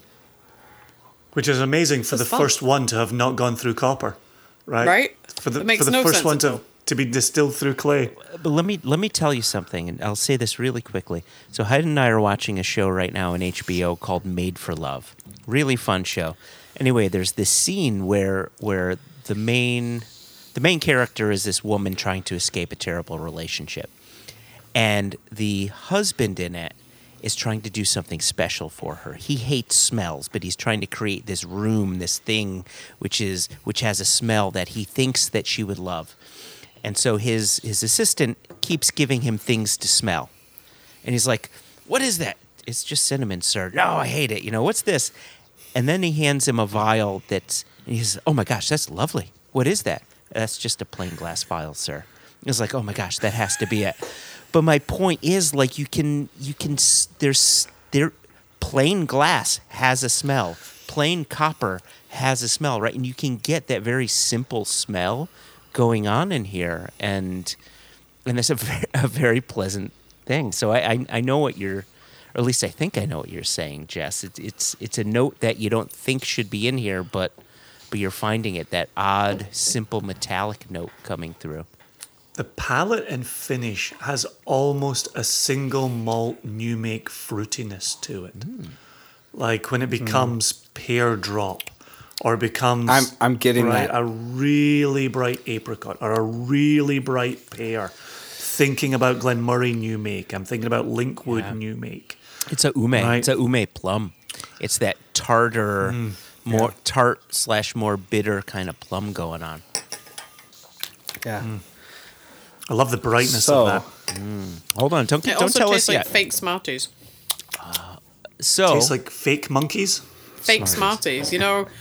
UK my Smarties mum or went through a US phase of- Smarties? Oh, UK, sorry. Your So American that ones are little- absolute trash, and I'm not sorry. But my mum went through. I actually kind of like the Be Smarties. ashamed of The yourself. U.S. Smarties. So do I. No. America. But like you could get for a while in the olden days before they banned fun things like e-numbers in the UK. You could. My brother reacted really badly to e-numbers. It was sending him wildly hyper. So she would go to like a health food shop and she'd get like, what were they called, like chocolate coins or something they'd call them, but they were effectively Smarties without the e-numbers. But it would be like carob chocolate. Oh, It yeah. tastes a bit like this too, like- Terrible. I know exactly what you're describing. My brother had the same thing. My kids have the same thing. But recently over here, Panera Bread started doing naturally coloured UK-style Smarties on top of cookies. And the boys started buying them. And I popped one of them, and it was exactly that. It was like a health food store, non-coloured coating on carob chocolate. And it just leaves you wanting the real thing. Yeah. So disappointing. This you didn't want the reveal, Joshua. I am ready for it. So what Okay, did go you ahead, need yeah. to say before the reveal? Did you have something to say, Joshua? No, I wanted to hear from Elijah because I think that he's the one person we haven't heard from notes-wise what you're getting in this. I don't know if I could even pinpoint specific notes because I could spend a long time on this mezcal. But it's kind of everything I like about mezcal. Like it's just raw. It's, I don't know. It's there's salinity, there's minerality, there's like vegetal notes. There's all the things you guys were talking. The peanut butter, the Reese's peanut butter cups, crazy. Like I don't cheese know. rinds. It's Yeah. yeah. Like It's my favorite tasting note. That was I a love home cheese run. Yeah, cheese rinds. So this one is from Real Minero. Mm-hmm. Yeah. Quality. And our old labels used to say Mezcal Real Minero, like the one you're holding Yeah, there, there you go. Joshua. Yep. But this one just says Real Minero because they're no longer certified. They've moved away from the certification that we were talking about earlier.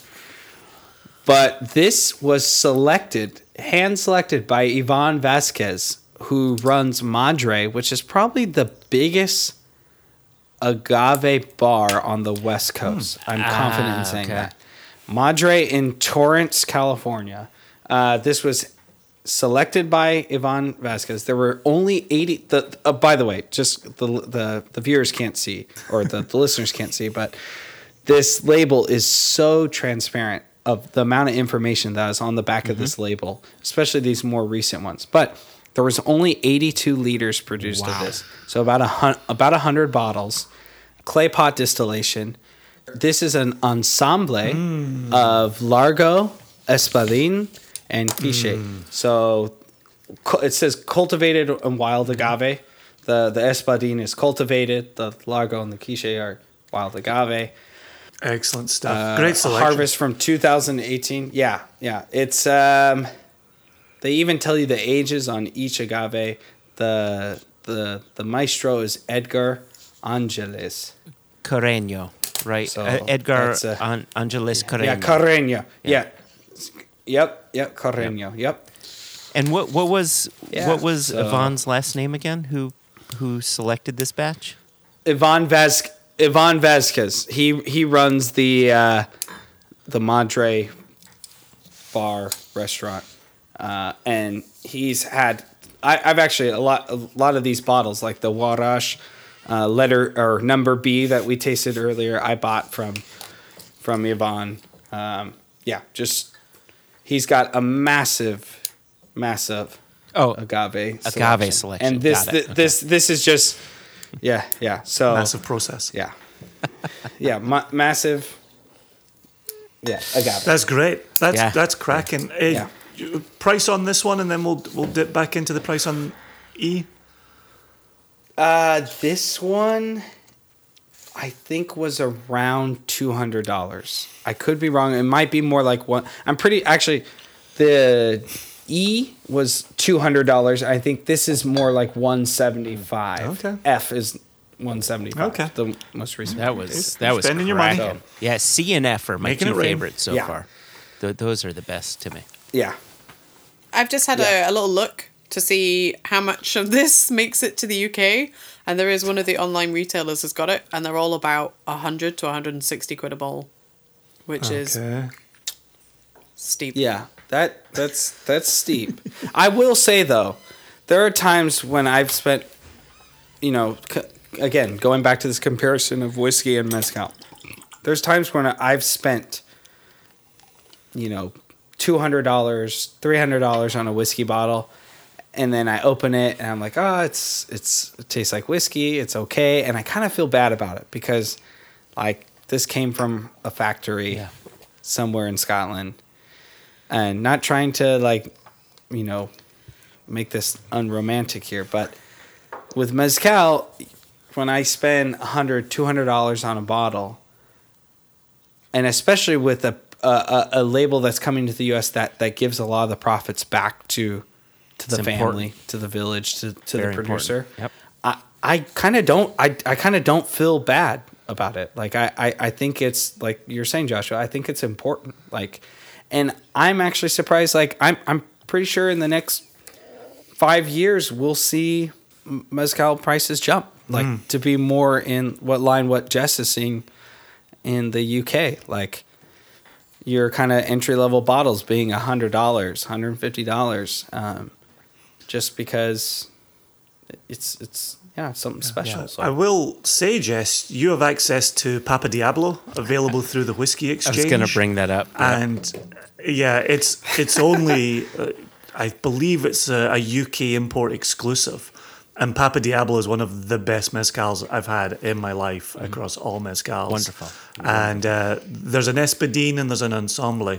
And I recommend the Ensemble. And you can get it for maybe 80 quid.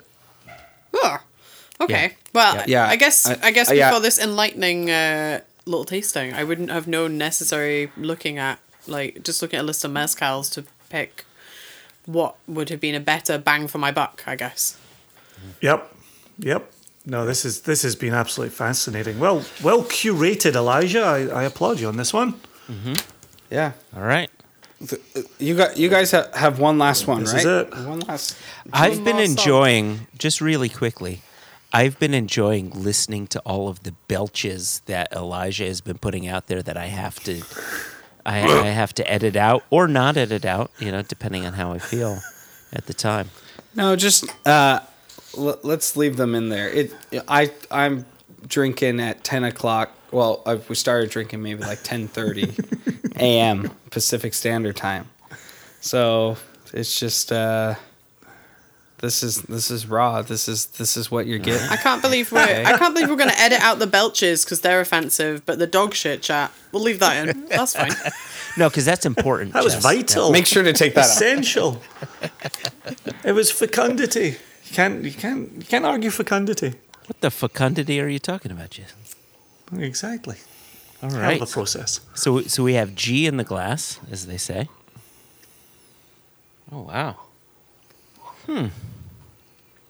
That's an unusual one. on the you know when you nose a whiskey or whatever it is, whether it's a whiskey or it's a wine or it's a mezcal or something like that, and you kind of compartmentalize the notes. You say this has a high sweet note, or this has kind of an earthy note, which you think is sort of a lower note, something like that. And there'd be a spectrum of notes that you would nose or taste. I haven't tasted this yet, but so far on the nose, it's all high notes. It's all like fresh, gardeny, green leaf, sweet notes. It's all brightness and nothing below that for me. Yeah, I had a bright florality on first pouring. But then the thing for me, and I think this fits with what we had going on with our smoke conversation earlier, is when I'm introduced to that bright florality, I'm asking, and what else? What else is around the edges of that? Yep. Where else is this going to go? I'm not happy to sit just with that bright florality. And so far, I'm not really adding too many other things to that. There's a bit of lemon water going on in here. And like flat Sierra mist in the distance, right? I think it's all tied to. I love that. I love that. It's all tied to like that. brighter citrusy notes, but kind of a bit in the distance there. I get the flat not- Sierra mist right away. Right away. But not Sprite or 7-Up. This is Sierra Mist. Sierra Sierra Mist. Mist. And so, Jess, for you, it's flat lemonade. Flat lemonade. Like, and this is gonna have to be redirected at Jason. Like, bars lemonade, not like glass bottle lemonade. Yes. Is that what we're talking here? Exactly. Yeah, Yep. yeah. Exactly. Yeah. Specifically, bars the get stuff you get. Yeah, specifically bars is too fancy. Specifically, Yeah, the get stuff you you. get in like the Lauriston bar that's just thrown at you across the counter. Like that's what it's like. Whatever it is. I guess £1.50 these Yeah. days, like £1 a bottle type thing that you get a 20p deposit back on it. Yeah, but what I always talk in my tastings about having an uncle who used lemonade in his whiskey. He would do 2 fingers of whiskey and then the lemonade. And I always say to people, well, you know, our lemonade is like your 7-Up or your Sprite, but really it's what you're describing right there, Jess. It's some Scottish brand lemonade that's a little bit on the flat side. The flavors are not overly present. It's the type of thing you would slide across a bar and you would just rather cheaply add it to your blended whiskey in a tumbler. Yeah, that's one of the It's not particularly exciting. that's one of the charms of watching people doing the sub crawl. Here's a cultural reference. The sub crawl in Glasgow in pubs, and watching them being given these like glass bottles of lemonade for when you have vodka lemonade. It arrives with the glass with the vodka in it, and then you add your own lemonade. And if you just want a glass of lemonade, they charge you about 50p. And it just fill yourself, and they give you the ice bucket. Add your own ice. No, like that very kind of. Oh, I've messed that bar so much. That kind of like really old school. It makes me feel like I'm in the era my brain is in mentally that I actually wasn't born into. I'm in a pub of the 60s without actually having been born at a time to be in the 60s. I was going to say, yeah, you wouldn't have been allowed into Glasgow pubs of the 60s. Well, you can in the Lauriston because they had a ladies' bar at the other end that There was you carpeted. go. And it had There table you service, go. a little bell you rang and they brought you the drinks. Very, very sophisticated. So, That's a bit much. As a total detail. two things really quickly, in the first one specifically for our American listeners. While Jason and Jess have been waxing lyrical over lemonade in the UK is basically 7-Up or Sprite, right? It's a carbonated, citrusy soda, basically, for lack of a better comparison. And then the second thing, Jason, I wanted to ask you, you talked about your uncle that would basically do like 2 fingers of lemonade with a little whiskey. Would he ever do like a shocker of lemonade with whiskey? Or no? The shocker would Did you just do The this? end of the night. That's It's terrible. Yeah. It's terrible. I will say though that there was the one uncle who liked two fingers, Yeah. but we did have the alcoholic uncle, and he was the guy who loved the shocker. He would, do the just ask for a He would shocker do of the whiskey. shocker. Okay. Yeah. Okay. And then you Okay. just Good, good. overflow. That's Okay. yeah. Yep. That's how that would work. So have you guys His face, tasted what this you've one? done. I haven't tasted this. I've been nosing this the whole time, trying to figure it out and dig a bit deeper. Yeah, I'm getting a little bit of the experience with this one, where it's not taking me very far. It's not being overly effusive, but it's perfectly pleasant. I'm sitting here sipping it very happily. It kind of Yeah. seems like if you were to go to a bar and just ask for a scotch on the rocks, right? You just want a light sweet drink to just Yeah. pass the time while you're having a conversation with someone and not pay too much Yeah. attention to what's in your glass. That's what this is. So the reason why I selected this one, two reasons why. One, this is a type of mezcal that's would be used for like celebration, Oh, nice. right? And I thought it'd be fitting, joining the three J's on their adventure at Single Cast Nation. That this would be a fitting type of mezcal, and also I know for sure there are two vegetarians. I was gonna say, if you're about to say In this pechuga, it better not be a meat pechuga. Yeah. Better not be me, Pachuga. No, there is no meat in here, Bless which you. I don't think a pechuga, like you can only call really a pechuga if it's got meat in it. This is just like a family recipe that is in the style of a pechuga. It's called Ponche de Frutas from La Herencia de I've had this Sanchez, before. which Yep. is actually that is under the Rey Campero label line. It's the maestro is Romulo Sanchez. This has tejocote prune. What tejocote is like a Mexican citrus. So you guys talking about There those you go. citrus notes you were getting, and the Sprite or Sierra Mist and everything you were saying. That's all there. Prune, guava, and cinnamon. Oh, interesting. And this is the first mezcal we've had today that is all 100. Well, I guess not technically 100%, but it's all espadín. So this is the base of this is all espadín. But with more, I was bringing this out as more of like the celebratory dram. No, So I have to tell you. Salud. Yes, salud. Here, let me Salud. re-pour, because what I did, I took a large glug of it, and on the palate and into the finish, I got barbecuing marshmallows Yep. in the redwood forest in Northern California, which was a thing I did 26 years ago, and boom, it was right there. And I thoroughly enjoyed it. So I have re-poured.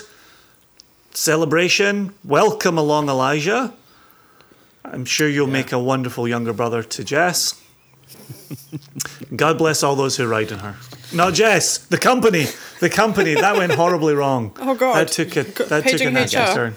Yeah, Elijah, this has really been a treat, and this isn't the first time where you've sent out samples with some letters on them to treat us to just a session, and I'm it's so funny. I'm looking at this screen right now, and I see the three of you, but in the center there's me and there's Jason, and of course we're all looking at each other on Zoom, and for 8 years that's what it's been. Right? It's been me and Jason, and now Jess and Elijah, and it really is. It warms my heart that we've brought on two of the best people that we could bring on to the team, who give a shit and who have good palates and are just good people. I think that's another thing as well. Like, you guys are just good people, and someone that we. People that we not only need on the team, but people that we want on the team, and that makes the team what it is, the strong thing that it is. So, Elijah, welcome. Jess, you've been wonderful. You continue to be wonderful. This is just like things are sprouting, things are growing, and it feels so great to now look at 4 people on my screen, me included. 4 people on my screen, and not just me and Jason. It really is wonderful, and I mean that from the bottom of my heart. I really do. If this company keeps maturing like this, we're going to see the sex organs really soon. Oh my gosh. Oh my god. Oh yeah. Sorry, I'll zip up. Sorry about that. Oh, that was very nice. Thank you very much. It's an honor to be part of this, and I genuinely believe what you're saying, and not just because we just drank 7 mezcals, which in Glasgow is pretty brave for a Wednesday night. I have to say, see if you drink G in a celebratory way, not sitting around a table like a bunch of wankers sharing tasting notes. See if you just pour it and throw it back, celebrating. Yeah. It just pops, and it's wonderful. It's absolutely wonderful. But and I want to make sure what I said before was not coming off in a derogatory way. I think there's something so nice about going to a bar with your friend and just saying, you don't have to think about what's in the glass. Just give me a scotch on the rocks. And what's important? A tasty little drink and good friends. Like, that's the important thing. And you don't have to dissect. You could just have a good time and stop using your goddamn brain and just have fun and enjoy friendship. Yep. Yep. No, that was Cheers to that. really lovely. Really lovely. Yeah. Well, here So we now are. you just need to tell me which one of my teachers I turned my homework into for extra credit. Oh my gosh, Oh look at all my those goodness. notes. Look at that. You and your notes. Snap a photo. Podcast We'll listeners post are really that. enjoying Wow. this. Yeah, I was doing snap really a well, so photo I- of that. I We'll put it on the Facebook page as well. Oh, please do. So it's like yeah. I've got sort of Yeah, there you go. I've dripped mezcal. It's like a scratch and sniff bit here. Yeah. I think, Joshua, what you were saying with just like sharing these mezcals and the team, I'm very grateful. I'm very grateful that you guys are taking a chance on me and Take a chance bringing on me on. And I heard that too. Abba. Okay. Playing in the background. He's trying to deliver emotion, Jason. Yeah. That's why I'm diffusing the And- situation with humor. I know. Oh my Yeah. gosh. It's beautiful. But I think this is really, to summing up this tasting and this experience with you guys, this is why I love doing what I do and doing being a part of this industry and being a part of this team, and why I was so excited to join Single Cast Nation and to work with you guys, because I respect you guys. I love you guys. And I think that, I don't know, it's kind of like a refreshing reminder of why I'm doing what I'm doing. And yeah, and I think spirits are like really a universal language. Scotch, mezcal, whatever it is we're drinking, it's a way to like connect and bond with people. And every time I do something like this, it's a reminder of that. So I'm grateful. Thank you. Beautiful, man. Beautiful. Next time with rum. yes. Yes. Yes. Oh, I Yes. love that. I've got some surprises with rum that I'll send. I know you do. I think we should each send the others 2 rums that we like, and that will give us 8 rums to taste through. Fuck challenge and accepted. yes. Right. Fuck and yes. All right. Yes. All Okay, right. raise your glasses. Lady and gentlemen, it's been an absolute wait. pleasure. Cheers, y'all. Dos chins. Dos chins. Salud.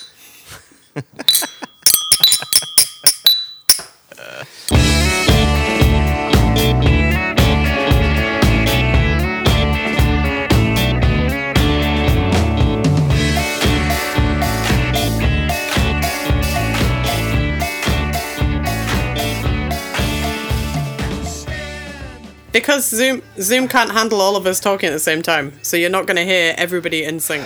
Just don't act all techie with me. Okay. But not just that, Elijah. We're not doing one elephant, two elephant, three elephant. We're doing close, one elephant, two elephant. Okay. Right? There's just a tiny little breath before that. You didn't tell me that. You didn't tell me that. Okay. All right. I'm ready. Spot the non-swimming, non-musician of the group. Okay. I'm ready. I'm ready. All right, here we go. All right, and here we go. Eyes open, Jason. I'm loving Jesse's put downs. These are high. These are top drawer. I'm enjoying this. Okay. All right, and here we go.